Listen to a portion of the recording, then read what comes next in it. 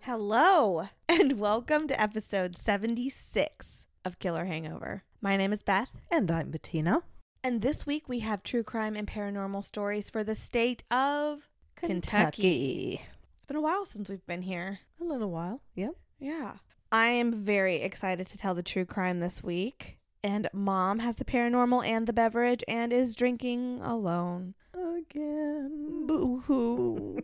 I can't wait till this baby comes. Okay. So I can drink with you? That's all you care about? No. I can't wait to hold the little guy. Oh. Okay. So what comes to mind when you think of Kentucky? The Kentucky Derby. Yes. And what do people drink at the Kentucky Derby? I've never been. I don't know. Well, I know, but I grow part of it in my garden. Mint. Julep. Yes, that is the Kentucky drink. But of course, I can't do that, can I? Oh, here we go. So I made the Diane Crump Blackberry Mint Julep. Why? Yes, why?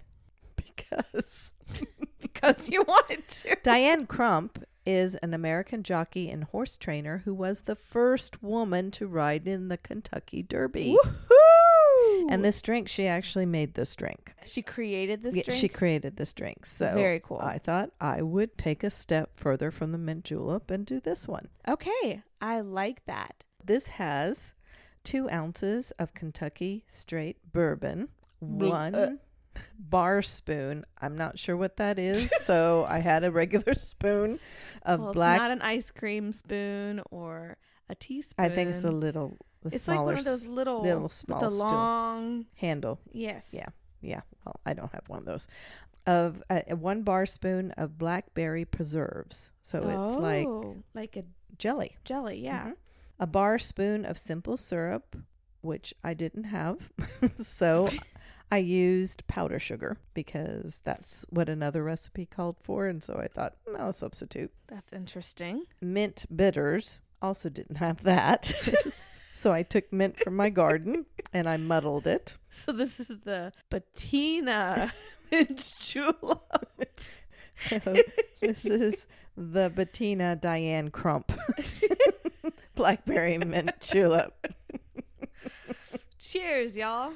But I was really surprised when I was looking at mint julep because I'd never had one. Dude, it is straight alcohol. Did you just call me dude? Dudette. It is straight alcohol. That's all that's in it is bourbon. Well, bourbon, sugar.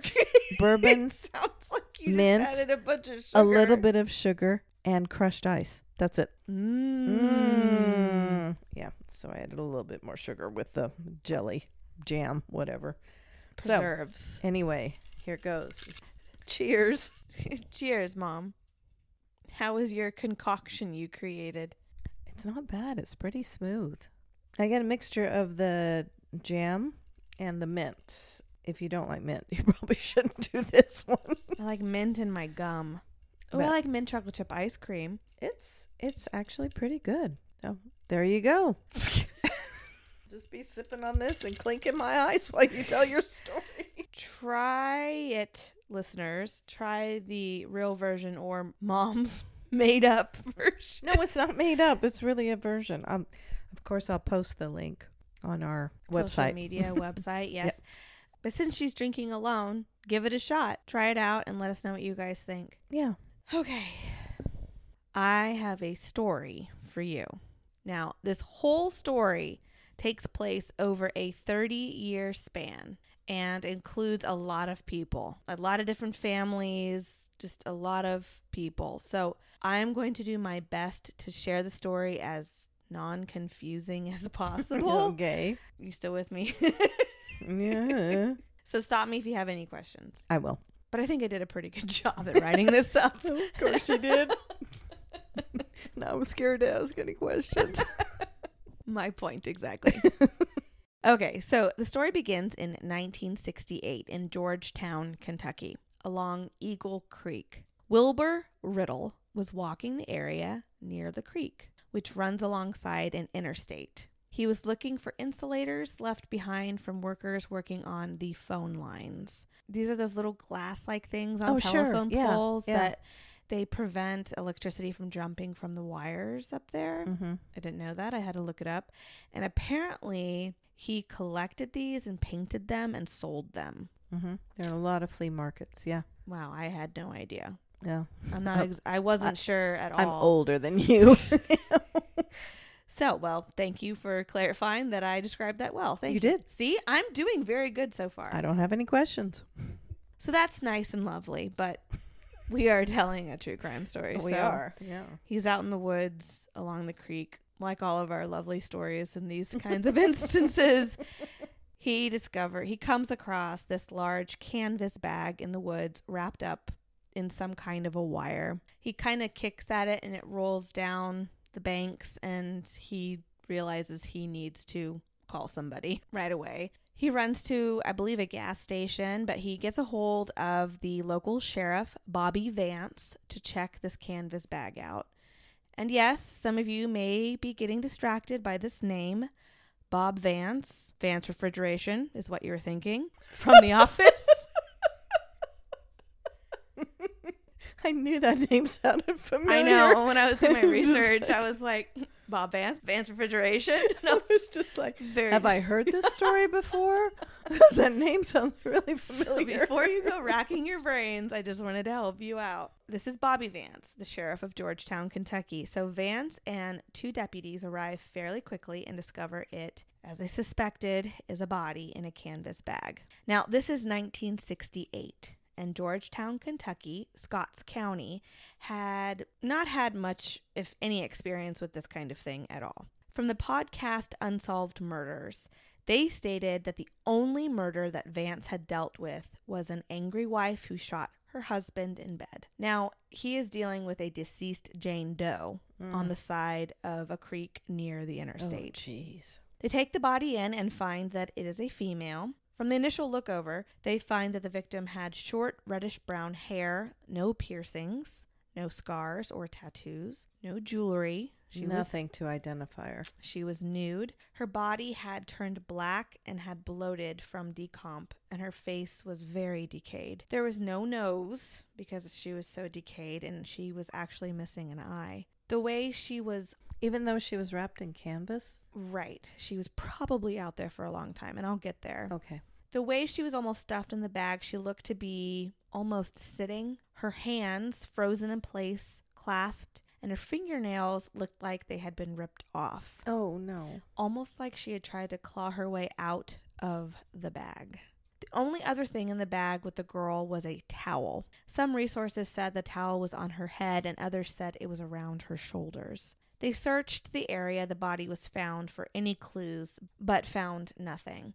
It was kind of left to assume that she was possibly just tossed out, maybe at night, from the interstate up above the creek. And had rolled down to where she was? Mm-hmm. Because was the guy walking on a trail by the river, or was he just going through the woods when he was just going through the woods. No trail. Mm-mm. Okay. Her body was sent to Lexington, Kentucky for the autopsy. It was determined loosely, because of the decomp of her body, that the victim was 5 feet 1.5 inches tall, 110 to 115 pounds. Age was approximately 16 to 19 years old, but there was no wounds, no broken bones.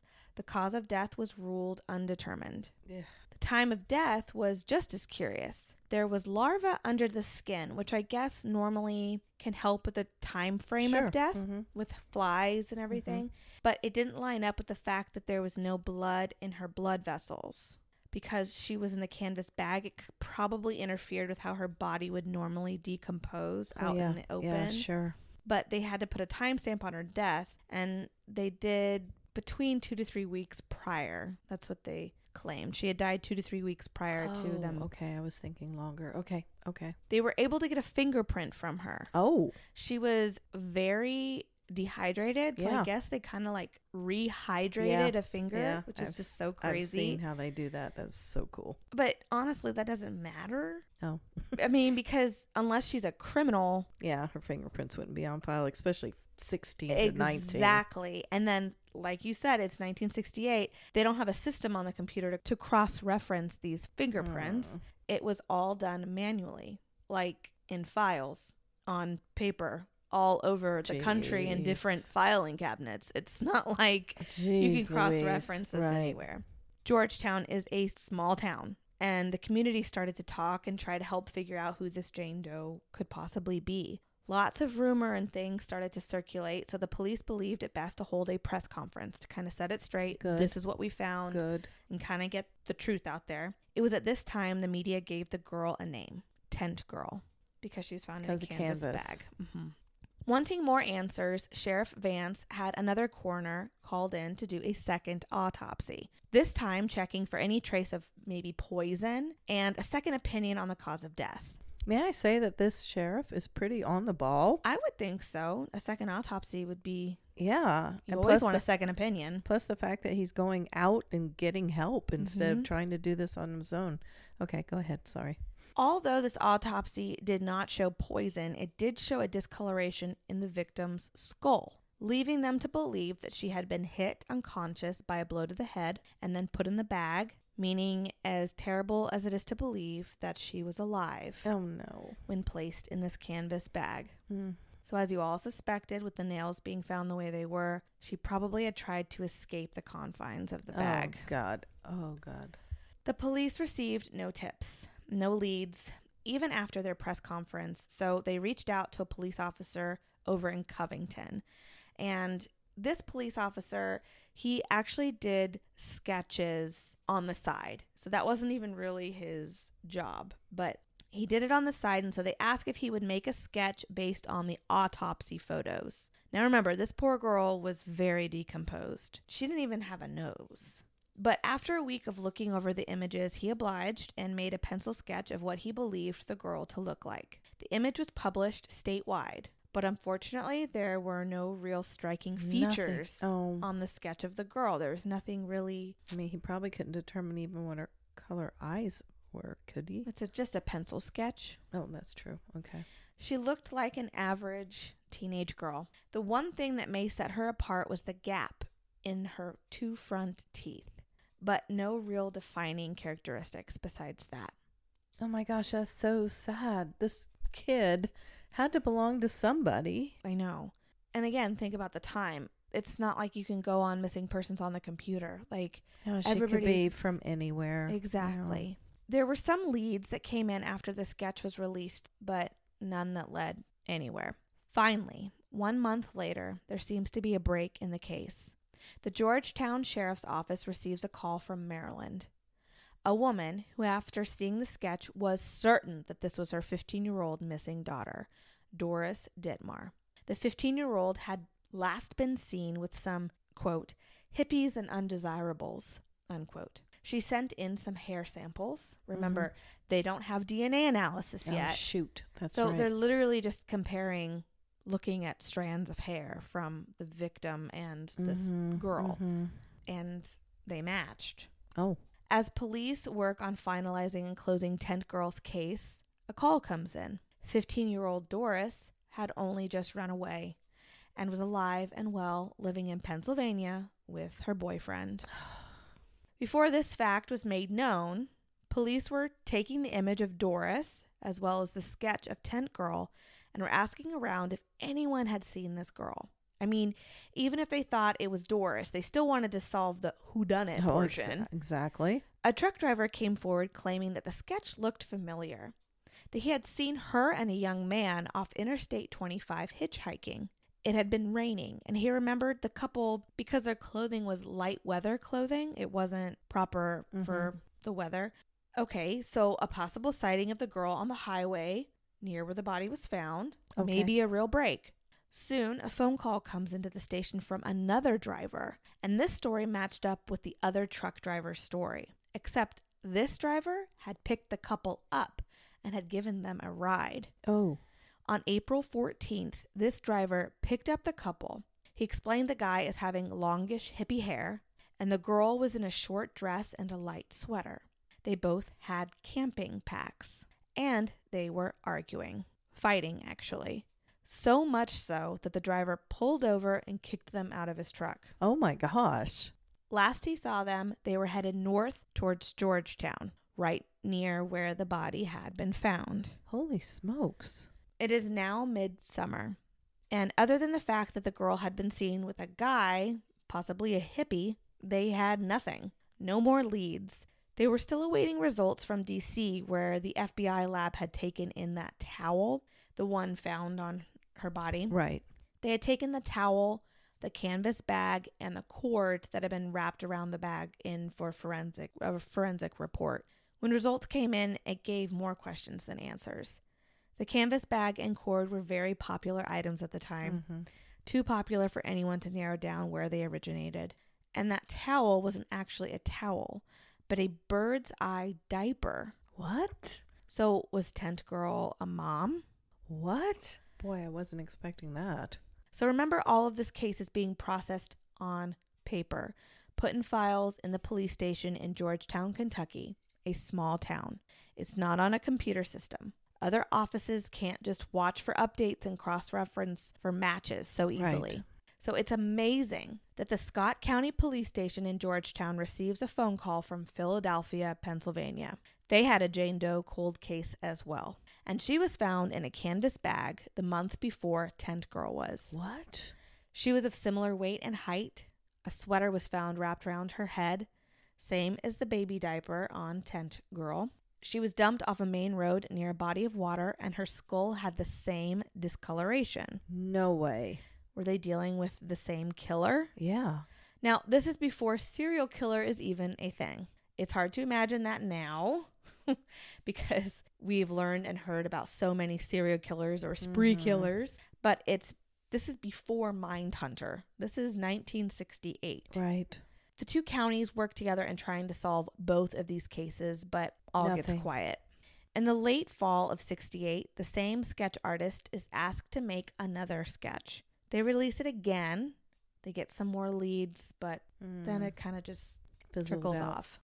The police make one more big effort to get somewhere in the case in May of 1969. They actually run an article on the case in the Master Detective magazine, which is basically a true crime podcast before they had podcasts. Right. It was a magazine with unsolved cases and such where amateur detectives could work on cases and maybe try to help. Cool. I want a subscription. But yet again, they reach a wall. Eventually, in 1971, it was decided to bury Tent Girl. She was buried in the Georgetown Cemetery. In the back, her headstone labeled number 90. Tent Girl's story became a spooky campfire tale, a Halloween legend, and in 1987, it was told as such, but became quite the obsession to one listener. Lori Ann Riddle was new to Livingston, Tennessee. It was Halloween night, and she and some new friends she had made in high school sat around sharing spooky stories. Hers was different than all the rest in the fact that hers was a real tale. She shared the story of how her father, Wilbur Riddle, had discovered the decomposed Tent Girl. Oh.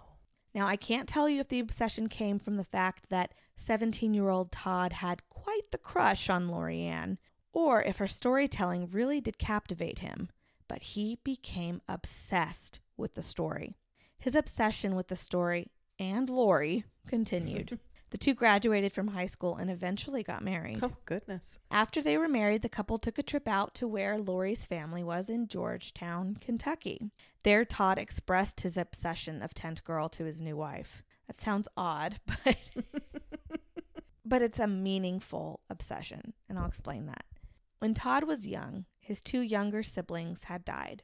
I'm not exactly sure how, but they died at very young ages. Every Sunday since their deaths, the family would attend church and then go to the cemetery to say hello to the two deceased children. The Tent Girl story struck a chord with him in the fact that her burial and her death had no love surrounding it. Right. There was no one to... death was, yes, it was sad, but there was love in it. And she didn't get that. And her family was probably still out there mourning with no closure, and that really, really bothered him. When they arrived to Lori's family home, Lori's father, Wilbur, took Todd out to see Tent Girl's grave. At this point in time, I'm not exactly sure who paid for it or what, but she had a new headstone. Oh. One that read, Tent Girl, found May 17th, 1968 on U.S. Highway 25 North. Died about April 26th to May 3rd, 1968. Age about 16 to 19 years. Height 5 feet 1 inch. Weight 110 to 115 pounds. Reddish brown hair, unidentified. And then on the top, there's one of the sketches etched in the top of the headstone. Holy smokes. Somebody spent some bucks on this. But it reads like a police report to Todd. That's exactly what it reads like. This upset him even more because it was disheartening to him. Todd's obsession grew. It grows and it grows and it grows. How's my storytelling? It is now 1995. Todd is 24 years old, working at an auto parts manufacturing plant.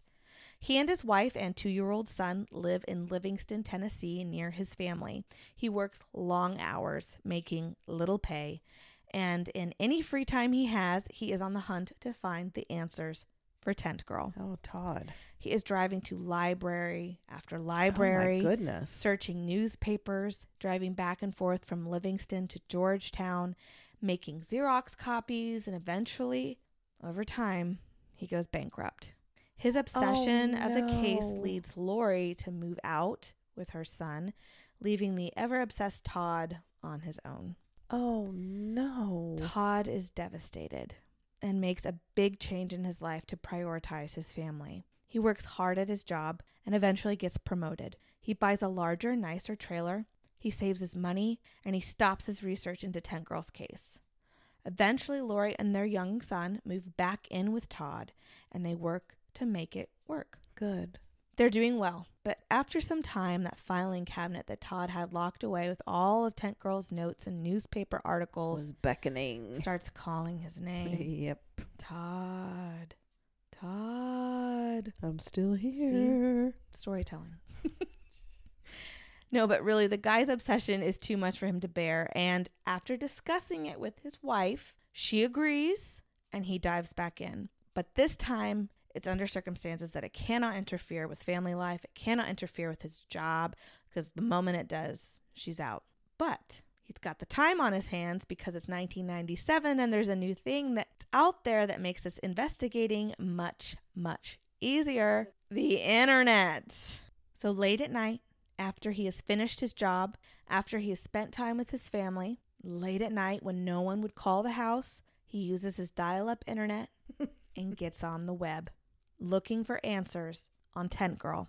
Jeez. He can email government officials easier on the internet. He can get in touch with media outlets and search old articles easier. 10 years into his search, November 1997, he creates a website, tentgirl.com. To no avail, no one responds to his requests to more answers and more tips. He works with media outlets in getting the story out there again, emails and makes bulletin posts, scans missing persons sites. Man. And that's just what he's doing late at night in January 1998 on a cold, snowy evening. He is scanning the missing persons bulletin on a site run by Dallas PIs Crane and Hibbs. The listing is from a Rosemary Westbrook. She's looking for her older sister. Quote, "My sister Barbara has been missing from our family since the latter part of 1967. Oh. She has brown hair, brown eyes, is 5'2", and was last seen in the Lexington, Kentucky area. Any information, please contact me at," unquote. Right. After days of sitting on this post, it's just eating at Todd. Todd picks up the phone and makes a call to Rosemary Hackman Westbrook. Now here's where the story jumps to Rosemary's story. Okay. It's a sad one. She shares this with Todd. When Rosemary was young, she grew up with 3 sisters and a little brother. One day, her little brother and her father traveled to their home in Ohio to check on things when there was a flood and the 2 perished. Rosemary's mother absolutely just lost it. She was devastated by their loss and had a very hard time going on, and actually sent Rosemary as an infant to go live with her in-laws in St. Louis. Wow. The family saw one another regularly, so it's not like she just cut Rosemary out, but Rosemary was eventually adopted by her aunt and uncle and raised as their own. But like I said, Rosemary remained very close with her family and very close to her older sister, Barbara, or as the family called her, Bobby Ann. It was 1963, and a carnival came to town, and Bobby Ann was introduced to Earl Taylor, a carny. Earl had a young daughter, Bonnie, whose mother had run out on them. He had gone to social services to request a babysitter for his young daughter while in town working on the carnival. The social services worker, being Bobby and Rosemary's mother, recommended that Bobby be the young girl's caretaker. Okay. So Bobby Ann is now babysitting Bonnie, Yes. who is Earl's daughter. Gotcha. And before you know it, Earl Taylor and Bobby Ann head to the courthouse and get married. Wow. Okay. Bobby Ann was over the moon in love and happy, so her family was nothing but supportive of the 19-year-old's marriage. Days after the marriage, the couple up and left with the carnival, traveling from place to place. Bobby Ann kept in touch with her family the best you could at the time, calling when she could and sending letters. There's something about a letter, you know? Like, I really miss sending letters. Does anybody out there want to be my pen pal? Anyway, in 1964, she calls with news that she had had a baby boy, Earl Jr. They called him Sonny. A year after that, she gave word that she had a baby girl. Oh my gosh. Dorothy Michelle. They called her Shelley. She sent letters, sent photos. The last the family heard from her, her letters were coming from Florida, where the family seemed to have settled. In 1968, when Rosemary was 11 years old, the letters and phone calls from her sister stopped. Rosemary had loved the calls from her older sister, hearing about her nieces and nephew, hearing all about the carnival life, but nothing for months. That's when the family decided to call and file a missing persons in Florida, the last place they knew the family had lived. They couldn't get in touch with Earl. They didn't know how. They couldn't get in touch with the children. They were much too young. Mm-hmm. It's just like they all vanished. Years go by and nothing. It's now in the 70s, and Rosemary and her adopted mother and father moved to Arkansas for a job with the railroad. There, Rosemary grows up, goes to high school, she gets married, she settles her roots. Never a day goes by that she's not on the lookout for her sister. If there was ever a fair or a carnival nearby, she would take her children, hoping to spot her sister or Earl or her nephew and nieces. Then, in 1989, Rosemary receives a call from another sister. Bobby Ann's daughter, Shelley, had tracked down the family. Oh. She and her half-sister, Bonnie, were in their 20s now and wanted answers about their mother.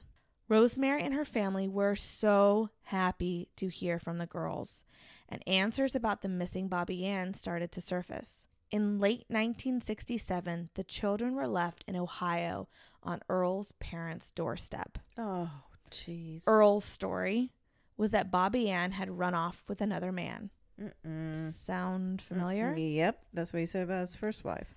The three children were separated to 3 different households and adopted. Earl rarely visited any of his children.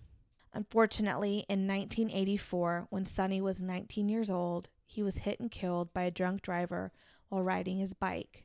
At the funeral, feeling the loss of her brother, Shelley wanted the comfort of family, meaning she wanted answers about her mother. The obsession of who her mother was and where she went continued. And while suffering from cancer on his deathbed, Shelley addressed these questions to her basically absent father. She gets a name and Collinsville, Illinois. But then he just shells up. He's done talking about it. He doesn't want to talk about her. And in 1987, he dies. Okay, so I know I went through this quickly, but to sum it up, Shelley is now in her 20s. She has lost her brother and her father and wants to find where she comes from, who she is, who is her mother. And she wants to understand why her mother left.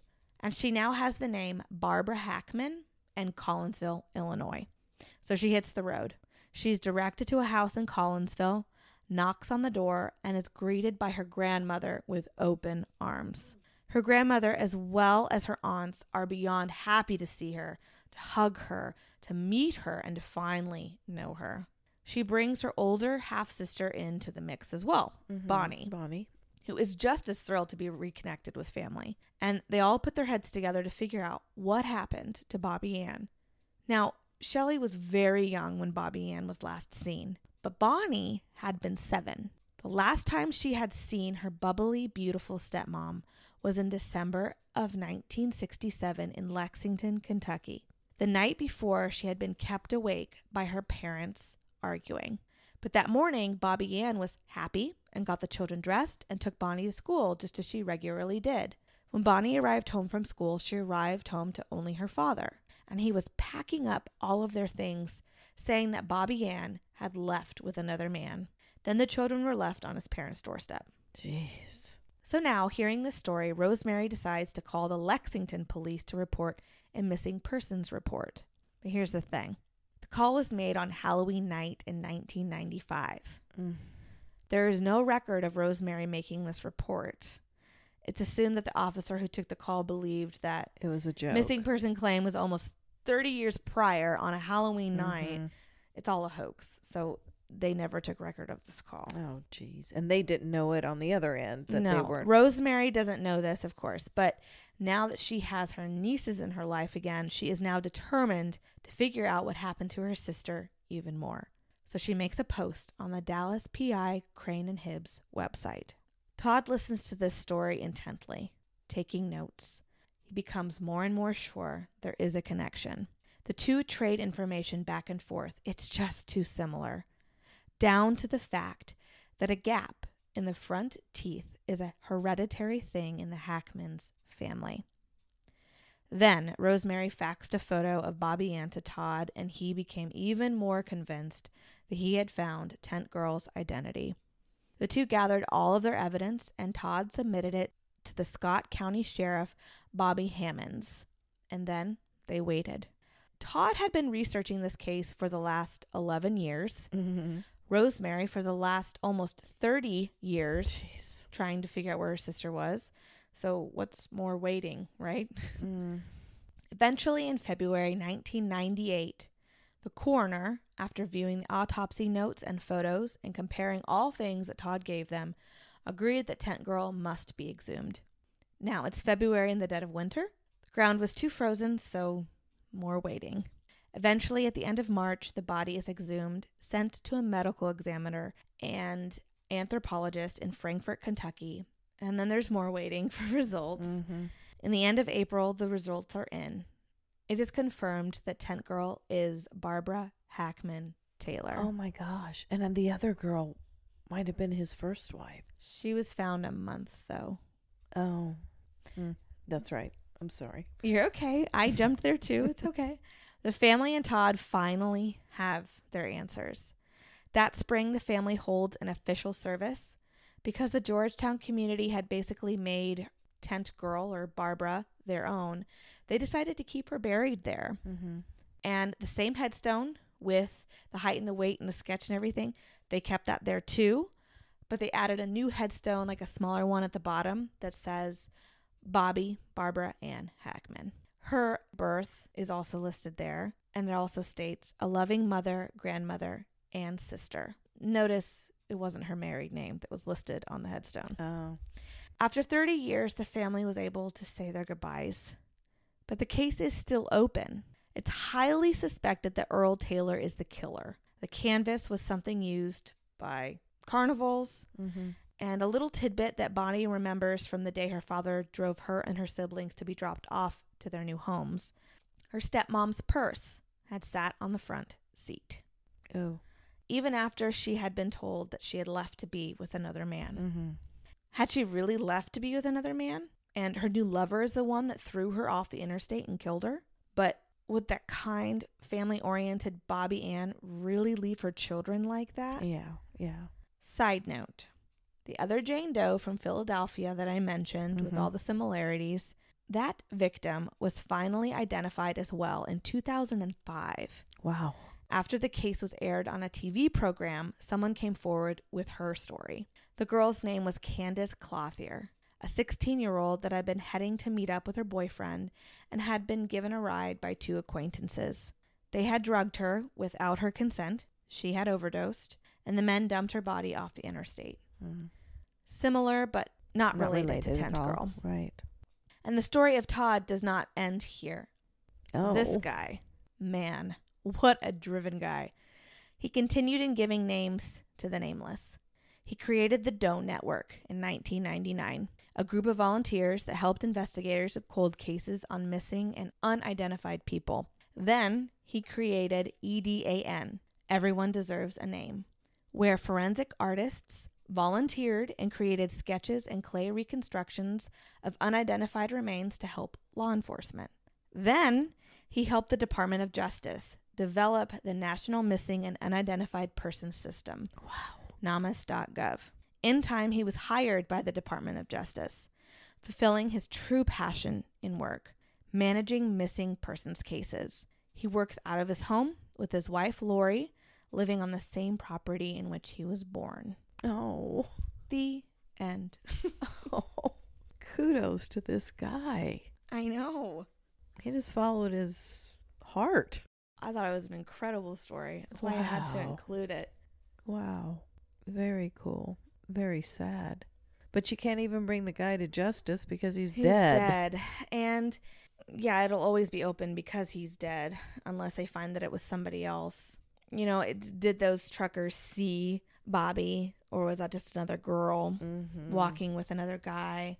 Because back in the 70s, there were a lot of hitchhikers.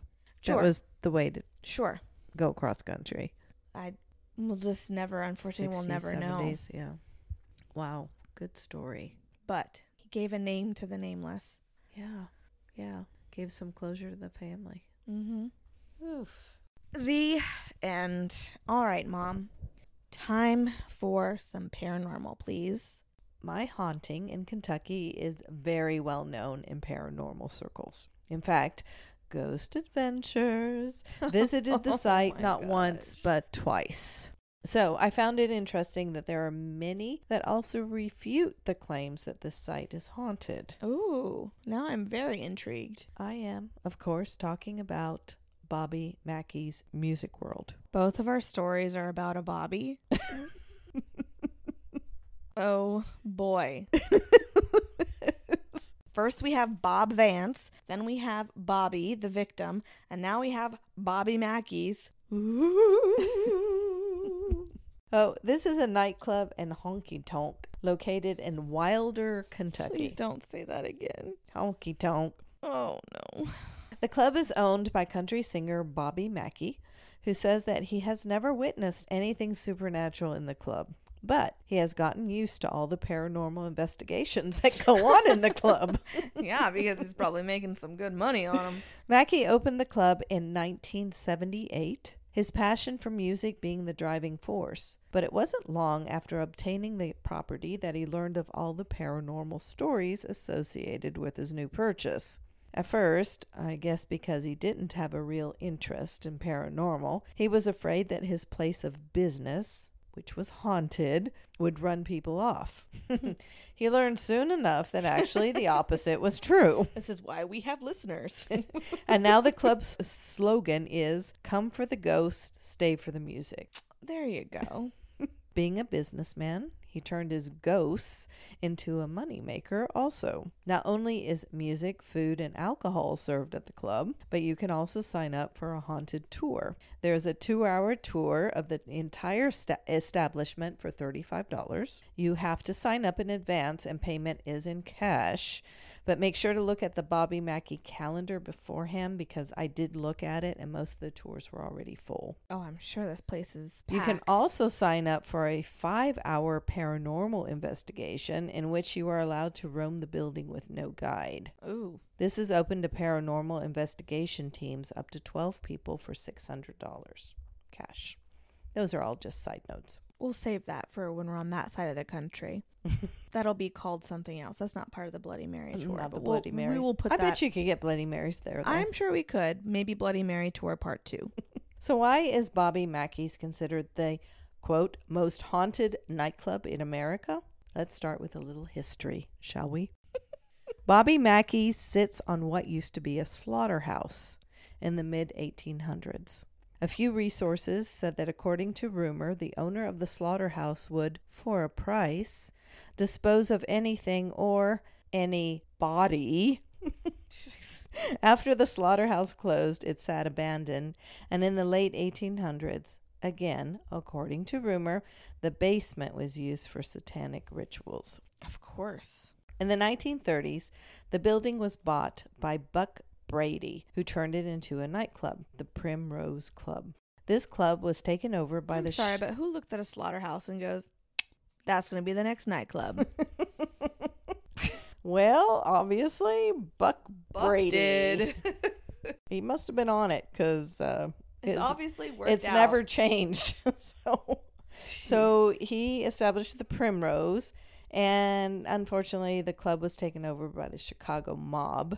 And Brady was supposedly so upset about losing the building that he committed suicide in the club. The mob changed the name of the club to the Latin Quarter. Under these owners, the club became a gathering spot for gambling and prostitution. The Latin Quarter was shut down in the 1950s, and in its place came the Hard Rock Cafe. What? No, not the chain that we all know. I was like, hold on. No, not at all. Violence was the name of the game at the Hard Rock. Throughout the 1970s, there were many shootings and stabbings until it was finally shut down by authorities. How did they get away with naming it the Hard Rock? It was probably before the Hard Rock. This was the Hard Rock before the Hard Rock. Ooh. Then, in 1978, Bobby Mackey's music world came to be. After some of this very violent history, I guess it makes sense that there would be some ghosts or residual energy hanging out. Right. One of these ghosts is a woman named Johanna. I've been singing this song in my head this entire time. Good, you can listen to it. Johanna, Johanna. Well, I'm going to play it. We don't have to listen to it. You weren't warning them that I was going to sing it for them? She was the daughter of a mob boss who managed the club when its name was the Latin Quarter. The story goes that Johanna was in a relationship with a singer who performed at the club. Her father did not condone the relationship. According to some sources that I read, he was an extremely jealous man and very possessive over his daughter. And the young couple kept their relationship a secret. He found out about it, and the young man mysteriously disappeared. Johanna committed suicide. Her spirit is said to still linger at the club, wandering around, perhaps looking for her lost love. Customers have also reported smelling a rose-scented perfume, which was the perfume that she supposedly always wore. And the grumpy old man wearing the clink scales in. Remember, week. he wore rose perfume too. Well, we don't know if he wore it, but just saying. Oh. Listeners who haven't listened to last week's, that's what she's referring to. No need to listen. There's an old man that wears rose perfume. The end. You can still listen to it. I was joking. Okay, so Bobby Mackey must have been very taken with the story because he wrote a song about Johanna. Now, is the story true or is this just like legend? I couldn't find information on that, but I wanted to Can we play it on the podcast, Mom? Probably not. Probably not. I'm not going to. Wow, So go on YouTube. So do you want me to sing? No. So go on YouTube and listen to Bobby Mackey sing Johanna. Or you can just get on the Ghost Adventures episode because they play it over and over and over. And that's how I know it. But I really listened to the words. I don't know. No, yes, I know. And the words totally tell the story of... They do. Of this... what I just, they tell the story of what I just said. But it's cool to listen to the song, knowing that's where the song comes from. Yes. Okay. Another spirit who may be at the club is the ghost of Pearl Bryan. Her story is also very tragic, and this story for sure is true. This one I did look into. Okay. She was 22 at the time of her murder. She was found in a field in the town of Fort Thomas, and I looked that up, and it was about 5 miles north of Wilder. She was found in February. I always do this. It was not 1986. Oh my I God. always do this. So she's found in February. In February of 1886, she had been decapitated. Oh. And to this day, her head has never been found. When she was autopsied, it was found that she was pregnant and had been drugged with a large amount of cocaine. Oh, no. But this was before DNA or fingerprinting, so there was no way to identify the headless body. That is until a shoe salesman, Louis Pock, Talk about helped in the storytelling. investigation. I just found this so incredibly interesting, and I know it's totally off topic right now, but it ties in later on. So after the body was found, the news spread, and people rushed to the murder site, as we have heard in previous stories, As we all do, apparently. to grab souvenirs. Oh. You know, like branches that were lying around the body, and even jars of blood-soaked soil. Why? I don't know. When Lewis heard about the murder, he waited until the body arrived at the funeral home, then casually strolled over. And Lewis is a shoe salesman. Yep. He personally knew several of the police guarding the building, and so he was allowed in.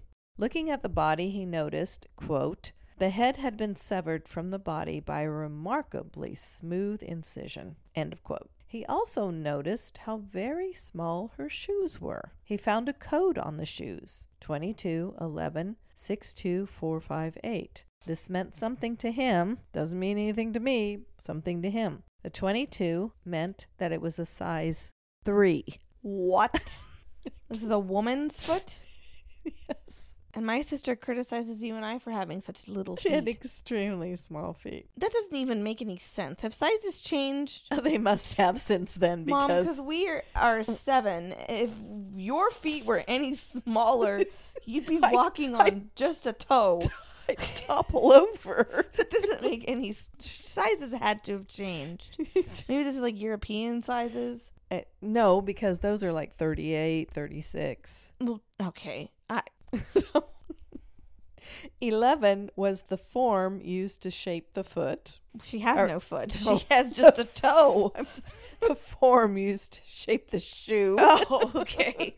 And the last number was the manufacturer's stock number. By tracking this information down, police were able to identify the body as Pearl Bryan, and that led to her boyfriend, Yeah, because she's the woman with the smallest feet. Scott Jackson, and his friend Alonzo Walling. Both were charged with her murder and hung. Wow, good thing the shoe salesman was nosy. I know. He was like right on top of this. Wow. So in 2008, season 1, episode 1, when the Ghost Adventures crew first visited Their Bobby very Mackey's, first episode is Ghost Adventures. they claimed to have contacted the spirit of Jackson on an ovulus and heard him confess to the crime. Hmm. Poor Pearl with her pearl-sized feet. Now, that was a true story. Now, even though the spirits of these two women have been reportedly seen by many customers, they are not mean spirits. But there are a few spirits at the club that are mean-tempered. I'll just put it that way. Above the bar, there's a Not sign. nice. Above the bar, there's a sign which states that the bar is not responsible for any damage caused by, quote, otherworldly spirits that fill the They establishment. show that in the opening of Ghost Adventures. This sign was hung because a customer tried to sue Mackey because he claimed that he was attacked in the bathroom by a ghost wearing a cowboy hat. How drunk was this guy? It's like those girls that fell down the steps. I and was blamed just it on the thinking cat. about poor Sips being blamed. But they didn't try to sue the inn. No.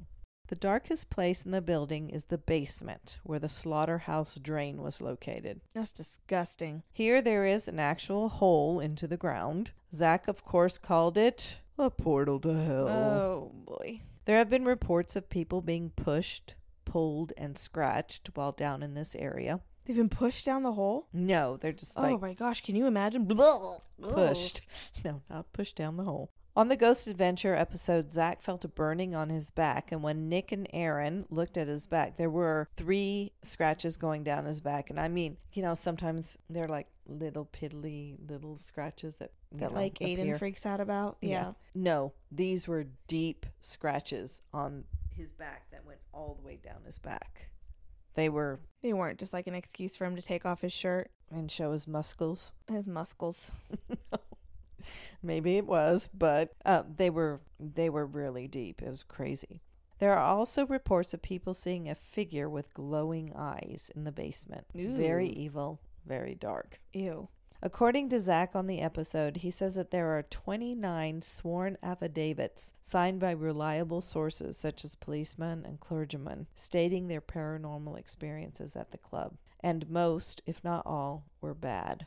On season 4, episode 3 of Ghost Adventures, the crew returns to Bobby Mackey's in 2009. Wasn't it for a Halloween episode? I'm not sure about that. Pretty sure they went there for a Halloween Might be, episode. because it was like one of their most haunted places. Yeah. Now, this is after they were all supposedly followed home after their first investigation at Bobby Mackey's. Right. Nick recounts that right after the investigation, he was sleeping and was awoken by pots and pans banging, kitchen drawers and cabinets opening and closing, and the kitchen faucet being turned on full blast. Ugh. When he went into the kitchen, there was no one there. And this is why he left Ghost Adventures. No, he went back for the second I'm one. kidding. Zach recounts that a woman he was dating at the time was at his house, and the rosary she was wearing around her neck, I don't know why she was doing Why that. would you wear a rosary around your neck? It is not jewelry, but anyway, this is personal opinion. It was yanked off. They found the rosary. Yeah, because it's sacrificial. They found the rosary on the bed in the guest room, of which that door had been closed all night. The rosary is sacrificial? To wear it around your neck? Sacrificial. Is that a word even? You sacrifice it. Isn't it called sacrificial? I can't think of the word name, but it's not that. Sacrilegious. Right? Yes. Okay. Sacrificial. Sacrifice that rosary. Oh no. Oh my gosh. Okay. Aaron actually thinks that the investigation, he said, was about 80% the reason he and his wife at the time Got divorced. Mhm. That's right. They both shared the same nightmares, and when he was on the road, she would continue to have the nightmares. From what I understood about the whole thing, the couple decided to break off their marriage for the nightmares to finally end. And he said something about, we're still best friends. We're still really good friends. We just couldn't deal with this. Whatever is in the building is able to hack, if you will, into your personal life, into the emotional core, and then mimic a voice from your past or a loved one's voice from the present. The exorcist that Zach interviewed said, quote, "Demonic entities are patient. You may say, 'Come get me now,' but they work on their own time. They will come, but when they want to." Yeah, because they're demons. They're intelligent. Maybe, as some people state, Bobby Mackey's is not haunted, but according to the research that I looked into, From everything I have ever heard from anybody, even paranormal investigator friends, it's haunted. I sure want to visit the place and see for myself because it does sound haunted to me. But I have to add that if we do visit the club, which I would do with you and only you. I don't know if I would go. It sounds too dark for me. I Well, don't like those really, really dark places. I'm going to be carrying a crucifix, a rosary, Not holy around your water, neck. and whatever other spiritual things I can possibly carry to protect me. We're going to run in real fast, just covered in rosary beads. Ask for a Bloody Mary, take a drink, and run out. Yeah, this place. Dark places like that scare me. I think unless you go in the basement, I think the basement is where the bad stuff, the bad juju happens. As Is that where Pee Wee's bike is? there's no basement in the Alamo. I just introduced the boys to that movie. Anyway, go Oh my on. gosh, All Michael. three of them, my husband included. I introduced him to it Yeah, too. and Michael loved that movie when he Oh was my little. We gosh. watched it, I don't know how many times. My boys loved it. Anyway, I just had to. Oh, yeah, I think this might, I do want to go. I would be very curious to We're go. not going in the basement. Right. I'd be very curious to go. It's very haunted. I just want to see what I would sense in there. Mm-hmm. Yeah. So I know you've talked about Bobby Mackey's. Yeah. And so I thought, well, I'm just going to look When into Alex this and because I- I didn't know anything about it. So. When Alex and I lived in Charlotte and we drove up here to Kansas City to visit with you Mm-hmm. one summer when we lived out there, we almost totally rerouted our trip so we drive to Bobby Mackey's. It only added like an hour or something to our drive. Mm-hmm. We were very, very close to doing so, but we didn't. Good story. The end. Started with a good story, ending with a poor one. No, I didn't know about all the history, and I didn't know anything about it, actually, so I found it very interesting to look into. Johanna. Yeah, go listen to it. Probably a lot better than that. Bobby Mackey sings it a lot better.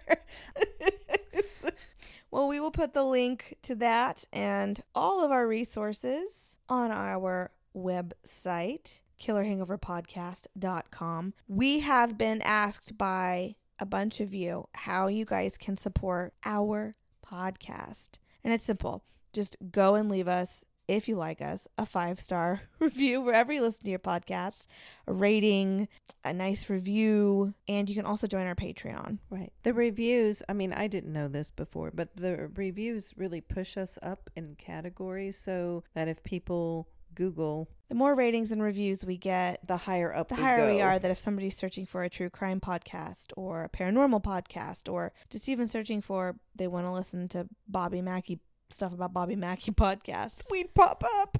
we'd be right there on the top.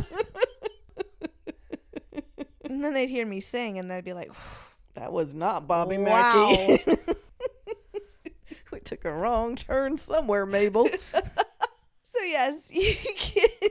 So that would really help us out. We really appreciate it. If you've been to Bobby Mackey's or have a true crime that you recommend for us or a place that you'd like us to cover for paranormal, you can email us those recommendations to killerhangoverpodcast@gmail.com, or you can message us on any of our social media. We have Facebook and Instagram. Oh my gosh, yes. If you've been to Bobby Mackey's and had an experience, let me know. I want to know. She wants to know. Next week, I have the true crime, and I believe it's going to be from Louisiana. Louisiana. I think it is, because you told me that's who I was researching next. I hope that's right. Thank you guys for listening. Have a great rest of your week. This is a good one, Mom. Yes, it was. It was all the way around good. Cheers, Mama. Cheers. I love you, kid.